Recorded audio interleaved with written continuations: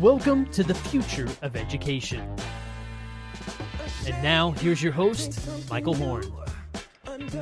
Welcome to the future of education, where we are obsessed with helping all individuals build their passions and fulfill their human potential. And today's guest, I know, is someone who's maybe even more obsessed with that question than I am, because I'm lucky enough to count her as a friend, Micki Revenaugh. She's one of the founders of Connections Academy, which we'll hear about, has been working at Pearson for many years. And then, Micki, you've recently allegedly retired, but I think you're now part of the hashtag #AmWriting 5 a.m. writing club or something like that. So first, it is great to see you. How are you? And how are these first few months of not fading quite into the sunset? It's been wonderful. I would highly recommend retiring to anybody who can live long enough to get there. And I was really fortunate to kind of work with a retirement coach for about a year before I made this move. And her message was, find something that gives you joy to do every single day. And stay active, basically. And so I've been able to do that. In the 5 a.m. writing club, I was keeping UK hours for the last couple of years. So this feels like sleeping in, because I am actually getting up at a little bit before 5 as opposed to a little bit before 3. So it's all good. It's very relaxing. I was going to say, that sounds like a big improvement, relatively speaking, but it's still huge. 5 a.m. It's still dark. It's still 5 a.m. There's still a few hours before the sun rises, but I have learned the hard way that early morning is my good creative time and a time when my brain actually functions relatively well. And then it goes way downhill as the rest of the day goes by. I find the same thing. The best writing occurs in the morning when you're fresh and coming out of a dream state. But let's first, before we get into the here and now and sort of Micki's predictions on the future of education and all that, I actually think folks would really benefit from hearing your story and how you came together with a couple others to found Connections Academy. I think that was 2001, if my memory is correct. So it was certainly before I was in the education space, as you know, because you met me just after my first book was published. No embarrassing me yet, but I'd love to hear your own founding story and how you came to with that team create Connections. And you can tell people what Connections is, of course, as well. Sure. So, and I'd like to kind of reel back even about a decade and a half before that. Cause I first got involved with education technology right around the time when they were rolling out Commodore 64s and the first, I know what they are. Apple computers into classrooms in the mid 80s. So I had been a journalist and, working in writing and editing for what was then my whole life, which seems like, a little sliver at this point. But I got hired at Scholastic, actually, to edit a couple of computer magazines for classroom teachers, which was a pretty revolutionary concept in 1986, right? And the thing that really struck me then was that the educators that were embracing this were not the young hotshots just out of education school, but instead it was elementary teachers of a certain age, who kind of saw this box, this machine, as something that would allow them to do what they always thought they should be doing in their classrooms, which was personalized learning for kids. Energize it, bring excitement in, but also allow students to go down pathways that are unique to them as opposed to everybody doing the same thing. And, back then it was not such an easy thing to pull off. I mean, this was even before most shrink wrap software was available. So we had teachers, we would run basic programs in the magazine. You could type it in and a tree would grow on the screen. It's like, oh, wow, a tree growing on the screen. But, pretty quickly local area networks came along. And then by the mid 90s, of course, the internet. And I was still, in educational publishing at the time, thinking about, what does this internet thing mean for teaching and learning? And only had a brief time to think about that because I then went to work on the founding of the E-Rate program, which was really the federal government's effort to make sure that every school and library in the country, public, private, small, large, poor, rich, could benefit from this thing called the internet.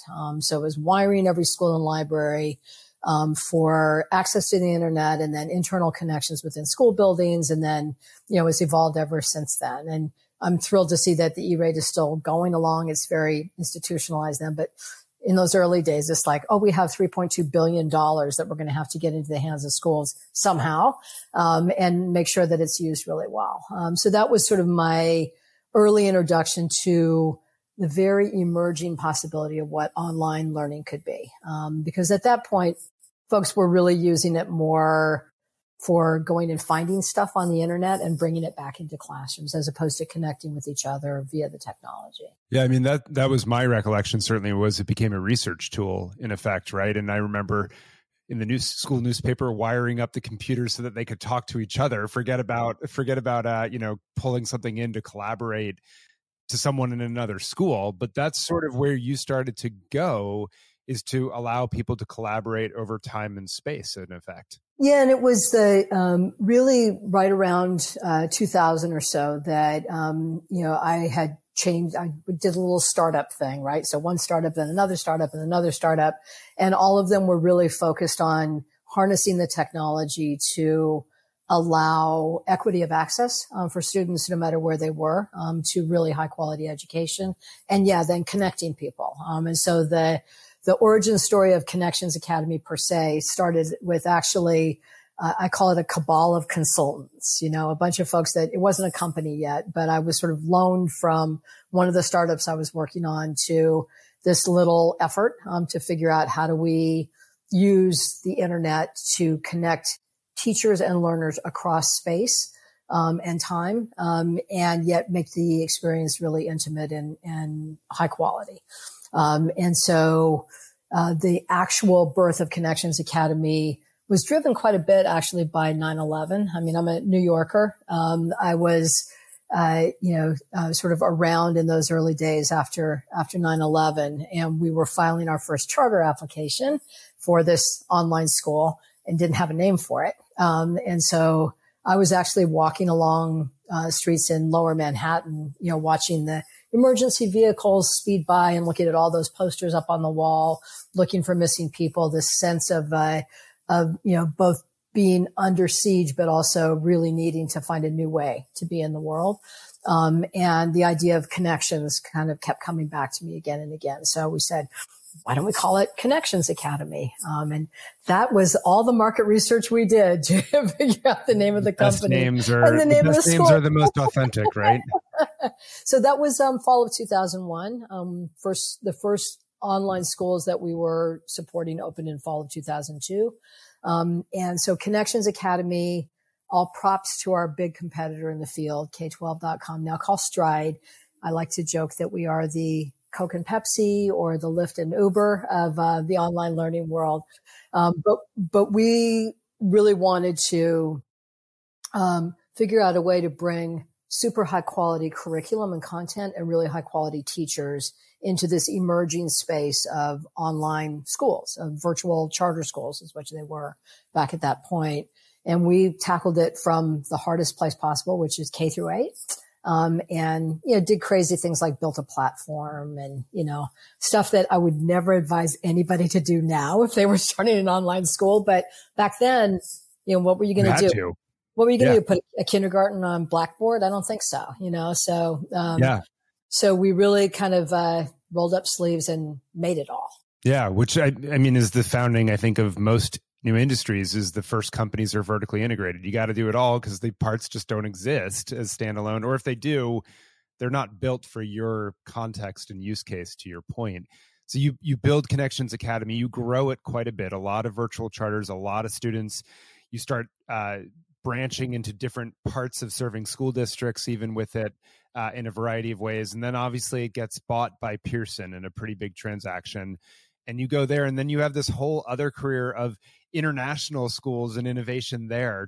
Tell us a little bit about that. It was really exciting. So, the development of virtual schools in the U.S. really tracked pretty carefully along the expansion and evolution of charter schools per se and school choice, and then the ever refined availability of technology.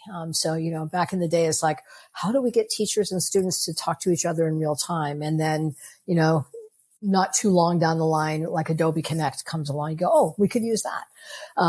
But by 2011, which is when Pearson acquired Connections, which was a pretty spicy transaction, actually. I think the Pearson powers that be saw it as the future, but a lot of Pearson colleagues thought, oh my God, what have we done? This crazy, like out on the edge, going to piss school districts off in a really big way, company that we're bringing in. Is this a smart thing for Pearson to do? And in the end, it turned out to be yes. In fact, this really was where everything was going, in terms of, use of technology.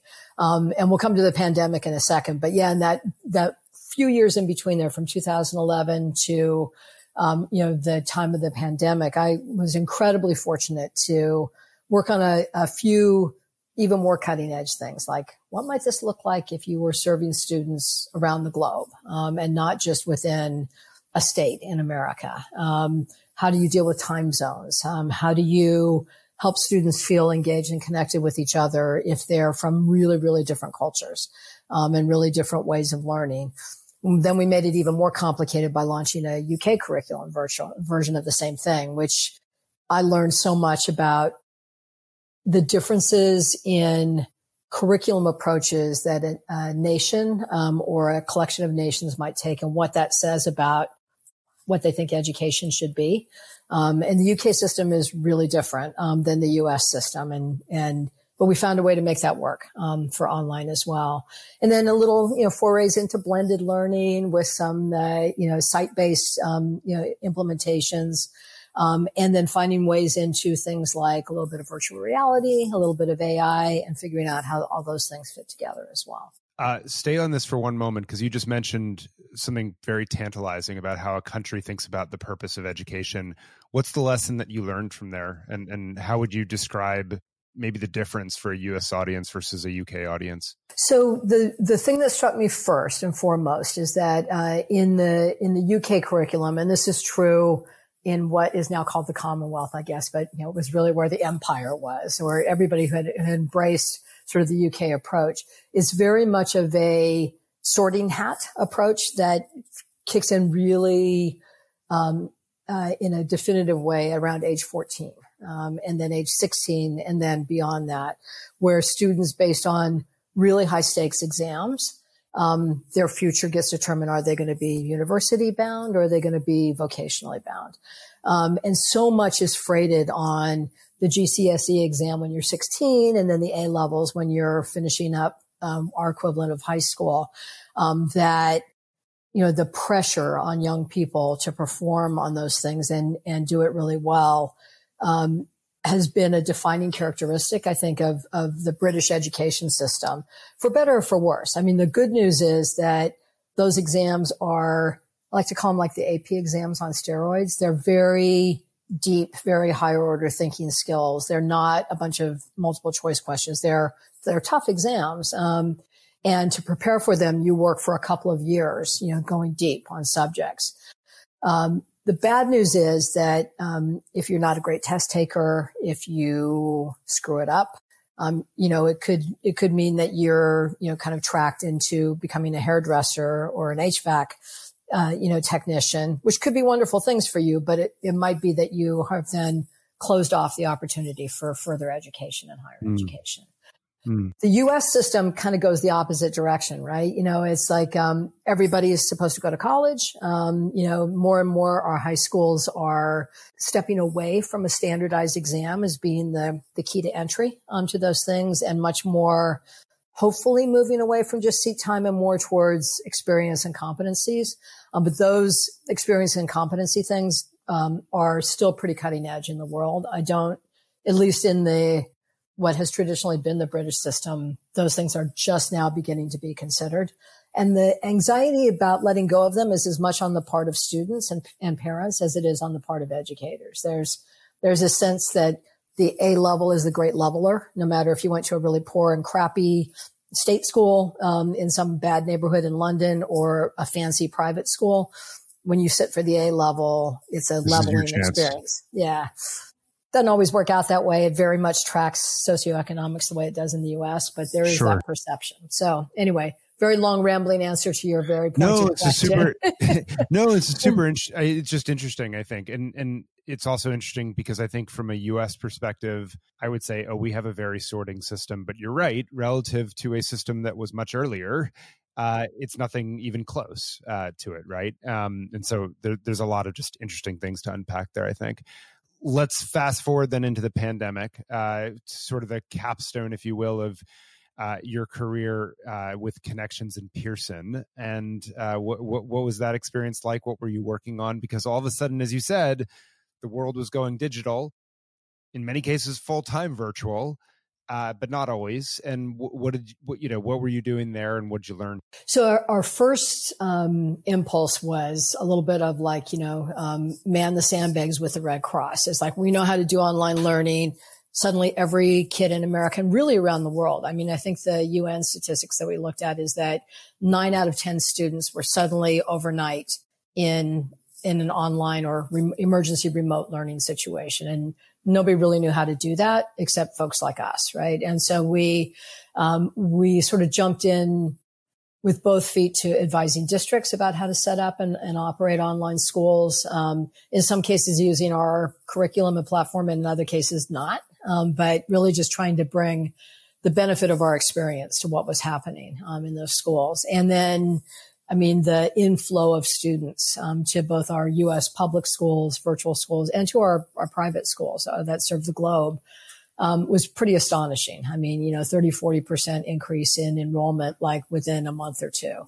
And that was sweaty, as you might imagine. It's sort of like, because it was a combination of just, capacity, but then also serving what I've been calling the COVID cohort of families and students who didn't necessarily choose that, weren't kind of coming to this with a well thought out plan for, I really want to be in online learning, but needing to be served well nonetheless.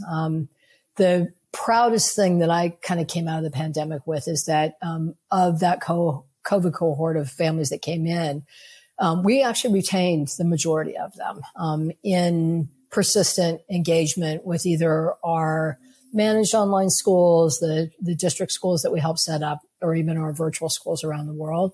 And I think it's because we tried really hard to pay attention to, the soft part of learning, the social and emotional part of learning, and the engagement between teachers and students, and between students and each other, in a way that we could do because we already had a curriculum and platform. We didn't have to spend all of our time spinning up lessons. Building and just trying to get the nuts and bolts. That's interesting. Yeah.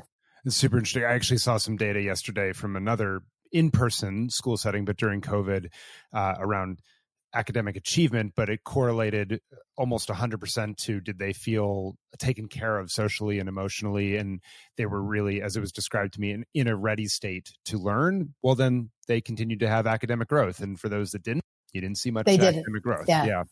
And our virtual public schools, this whole learning loss thing, which, I know is a term that I kind of hate, and I think that's shared. We didn't see an erosion of students' academic performance if they were in a full-time virtual school, and especially if they had been there before, but even if they'd come in since then, because the routines and rituals of being in an online school were there already and served that purpose well. And then, what's exciting to me is to see the spin-off things that are happening from there, like, micro schools and pods and so on, that I think a lot of people thought those are not going to last any longer than the pandemic does.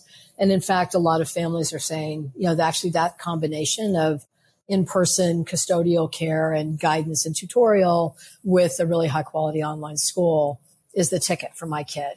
I see them thriving in that. Yeah. So I want to get there in the moment, because that's sort of the forward-looking thing. I want to come back a little bit to not oral history so much, but more lessons learned, right? Yeah. Because, and for those that don't know, I got to travel around a lot with you on the road in state capitals and stuff, and hearing pearls of wisdom that you would drop here and there, but you got to see a lot. You got to have a sense of where things should go and were not going in many cases. You made that allusion to the fact that there was this, which I didn't know actually, this internal sort of angst in Pearson around, hey, is this really a good thing? Is digital that important? And it was. what are some big lessons learned that you take from, these few decades in education? So I will confess that I was probably not as big of a believer in the personal magic that happens between a great teacher and students, and that often that magic is delivered in real time in a synchronous kind of setting, and it's partly because I spent a lot of time watching teachers do stuff in classrooms that either wasn't a good use of their time or wasn't a good use of their kids' time, right? A lot of classroom management, a lot of boring routine stuff, a lot of things that were frustrating to educators, and saw that what the educators that came to work at Connections Academy really loved was the ability to use data and really understand in a sort of scientific and quantitative way how the kids were doing and what to do next. If you go a little bit too far down that path, you forget about the art of teaching, I think, that is less about being a great performer and more about tuning into what makes a kid tick. I don't believe that always has to happen literally in person, but I do believe it is facilitated by careful and intentional use of synchronous instruction. Hard to do in a synchronous classroom with one teacher and 30 kids all on at the same time. Much easier to do in a small group, very easy to do one-on-one. And so one of the lessons I feel like I've learned is that, and just in time for the synchronous tools to get better, by the way, and for kids to be living in a synchronous way online outside of school too, is that, the use of video, audio, and real-time instructional tools is really valuable and important, and continues to be valuable no matter how good we make the content and curriculum and how engaging that is on its own as the students are interacting with that directly. That combination of things, I think, will always be a work in progress, and will need to continue to be really calibrated for individual students' learning preferences and individual teacher strengths, but will never, I don't believe that all one or all the other will ever be effective or as effective as it could be. So that's a big lesson learned. And if you'd asked me, 10 years ago, how important synchronous was, I go, come on, that's just replicating what we do in the classroom online. It's not a good use of the technology or the time. And I'm disagreeing with myself now. Super interesting. That's super interesting evolution. Well, one other question on that, because that relates to the international work that you did where you're trying to stitch together. And we hear, Khan World School, we hear, I'm on the board of Minerva University that has a global campus, right? Or global campuses, I guess is the better way to say it. How have you, what are the lessons you've learned about the ability to stitch together students from very different time zones, countries, cultures, and systems of education or beliefs about the purpose of education? I think the most striking examples that I saw were actually in the Monday assemblies at Pearson Online Academy UK Global and Harrow School Online, which were the opportunities for students and all of the teachers and staff to kind of engage with each other in a way that was a little bit informal. And what I saw with my own eyes was that, students who had common interests with each other would find a way, even if it meant somebody logging on at 10 at night and somebody else logging on at 6 a.m, to be synchronous with each other and work and collaborate. And that there was almost unlimited joy in that experience for them. Now, I think these international online schools are attracting students who either aren't finding their peeps in their local setting. They're people who are either already globally focused or learn a little bit differently or are training for the Olympics and therefore have their eye on something else. And just being in a collection of other kids like that was such a relief and so thrilling that they were sort of willing to do whatever it took. We also worked really hard to cluster kids together in at least adjacent time zones so that, you didn't have to be on at midnight in order to get the best of your chemistry teacher. And it worked generally well enough. But I think educators have inclination to over-engineer those things. When if we let ourselves be led by the students a little bit more, we often end up in a really good spot because they know what they need. They know when they need a hug and when they need a push. They know when having 2 or 3, buddies helps and when it is a distraction. And paying attention to that sort of like superstructure of their learning is where I think teachers and school leaders can start calibrating and making it make sense for everybody. It's very wisdom of Maria Montessori for you. Observe the child and follow them. Figure. Let's turn to predictions in the future of what's going to come, because you've always been someone who has bold ideas about what should be there, but also like really thoughtful reflections of like, are we going to get there? How are we going to get there? Trends to watch and things of that nature. And you tend to see things before others do. So what's on your radar of what's coming down? And let's start there. What's on your radar of what we should expect? So I am really a little fixated right now on these kind of 2 sides of the same coin about around sort of parent choice and the ability for families to access that idea of like kind of permissionless combinations of education resources that make sense for their kid. On the one hand, I think that's incredibly thrilling because I think, going even back to disrupting class and thinking about the disaggregation of things that we think of having to be like hardwired together in an education system. I mean, you see it happening all the time. Young people on their own go out and hunt and peck and find the stuff that makes sense for them and weave it together themselves. Doing that with some really expert guidance and with an eye on the ultimate prize of where do you want to go with your life, I think is a trend that we're going to see continue into the future. And parents are starting to get, I think, a little bit more comfortable with the idea that could turn out to be a good thing and not a disaster for their kids. School doesn't have to be a place where you put your kid and then on the other end, they'll come out formed. It's a daily process, really. The flip side of that worries me a little bit is it's opportunity to further polarize what is a really polarized culture at this moment. And that's in the U.S., but beyond the U.S. as well. So people being drawn to those resources and those ways of education that reflect how they think already and not being open to other ideas, other influences, other cultures, other ways of thinking about things. And I'm not quite sure what the reconciliation of those 2 sides will be ultimately. I would hate to think that it has to be, sort of the education system insisting on things being done a certain way in order to address the common good. But I'm also, most parents that I see have that kind of in mind, but quite a few of them don't. And so that worries me a bit. And I'm intrigued to hear, because you see even more of this than I do. I'm really intrigued to hear what you think about that as well. Yeah, well, so I think it's a great question. And I, as you know, in the new book From Reopen to Reinvent, concluded that the only way forward, frankly, was to follow this more pluralistic tendency that I think parents have and not try to force into the one size fits all, because I think it's just creating a lot of friction and inability to progress.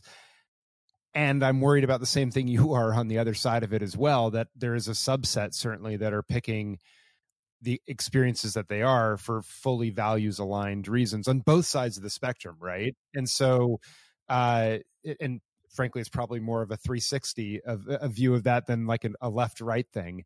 And I don't know how we get out of that. I think my hope is that by being better educated and creating more ways to connect with others through interests that you share that you wouldn't have picked through where you moved, that we sort of rebuild the fabric in another way.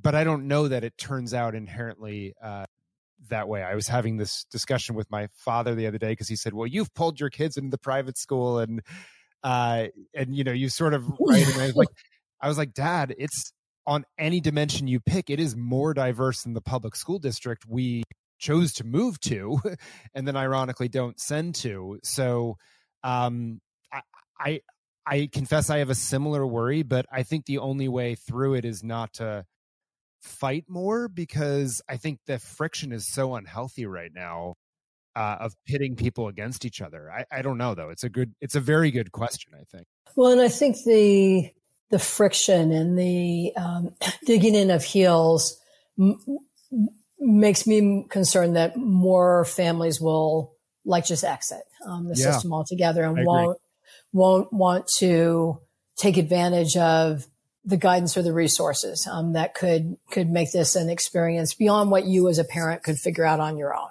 That there's other parents and other resources and this emerging career path that I see as of success coaches, or learning coaches that can help a family, figure out what is the next best thing, learning experience for their student to tackle, either based on where that student ultimately wants to go, for lifelong career, or just based on what they're interested in right now. It's like when you stop being interested in dinosaurs and suddenly get interested in space travel, where's the pivot that you can take your kids so that you're building on that and keeping them excited about learning? Yeah, I think that's a good point. And I guess that's my hope, right? Is that if we create more pathways for that I'm going to stereotype for a moment, but the person in Vermont and the person in Utah, right, who see the world very differently, but they both end up in the space travel unit together as a cohort.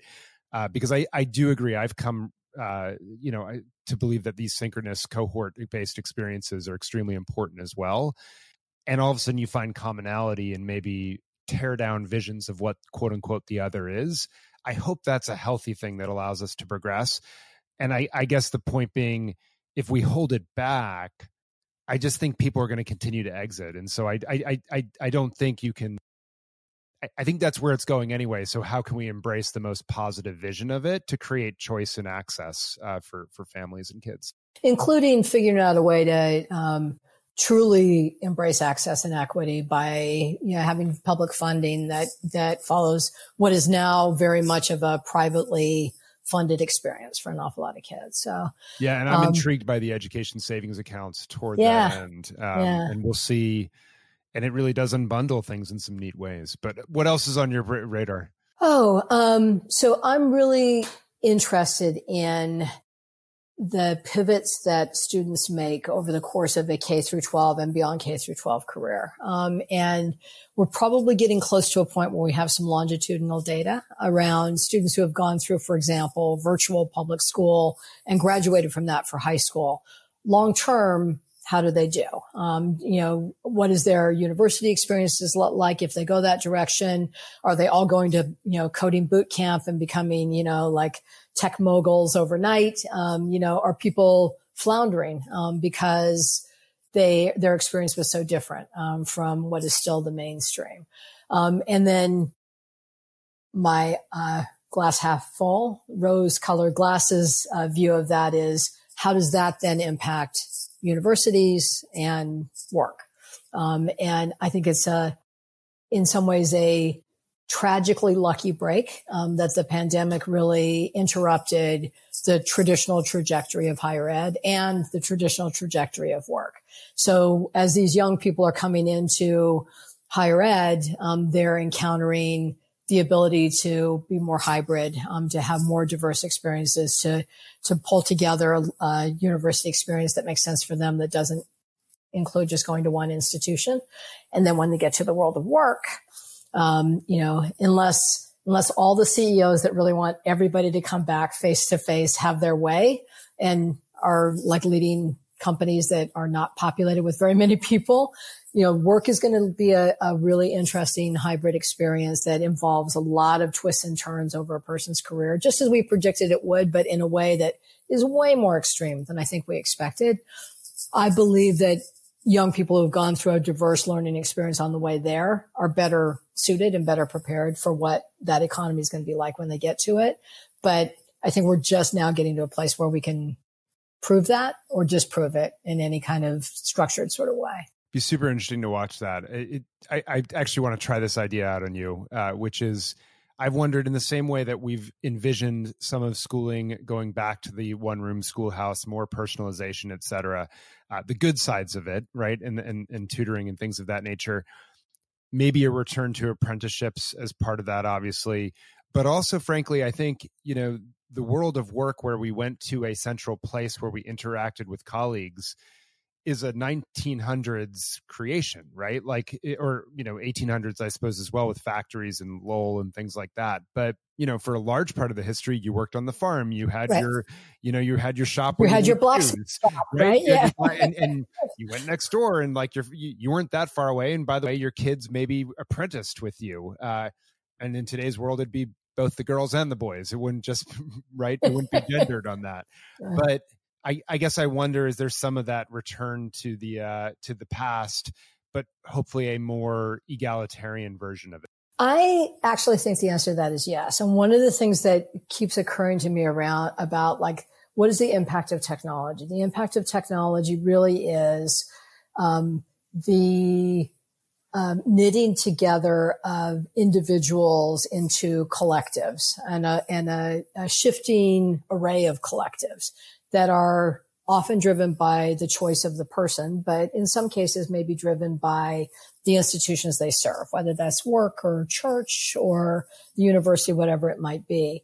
And whereas, if you were the blacksmith, stuck way out in the country, your circle of people that you could interact with was really limited by what you could get to geographically. Now that's not the case, right? And so I'm really intrigued by the idea of the kind of the return of the artisan, someone who is, creating and making things, whether those are made out of, ones and zeros or made out of wax or made out of whatever, and then being able to serve the entire world because of the internet. And groups of colleagues that come together around projects, around common purpose that, absolutely do not have to be in proximity to each other to get the best out of what it is. And we've seen a bunch of that happen, already, but it's always been sort of on the margins as opposed to the enterprise itself. And I think that genie is out of the bottle. I think we're definitely headed in that direction, and hopefully in a way that those artisanal, individually shaped careers are family supporting, that you're not off of a safety net that allows you to have healthcare. Still a problem in the U.S., as we know, or interact as a citizen, to kind of help drive your community. But I'm optimistic about that. I think people like local, they like local things. They like going down to the farmer's market, and they also like having friends on the other side of the world that they can play games with. And those two things are not counter to each other. They're all part of our experience now. Love it. And it's about connections at the end of the day. So there you go. I think it's a perfect place to end it. Mickey, thank you for your continued thought, leadership, your continued bias toward action, and all that you've created. And just appreciate your friendship and you joining us today. It's been a thrill. Yeah, and we'll be back next time on The Future of Education.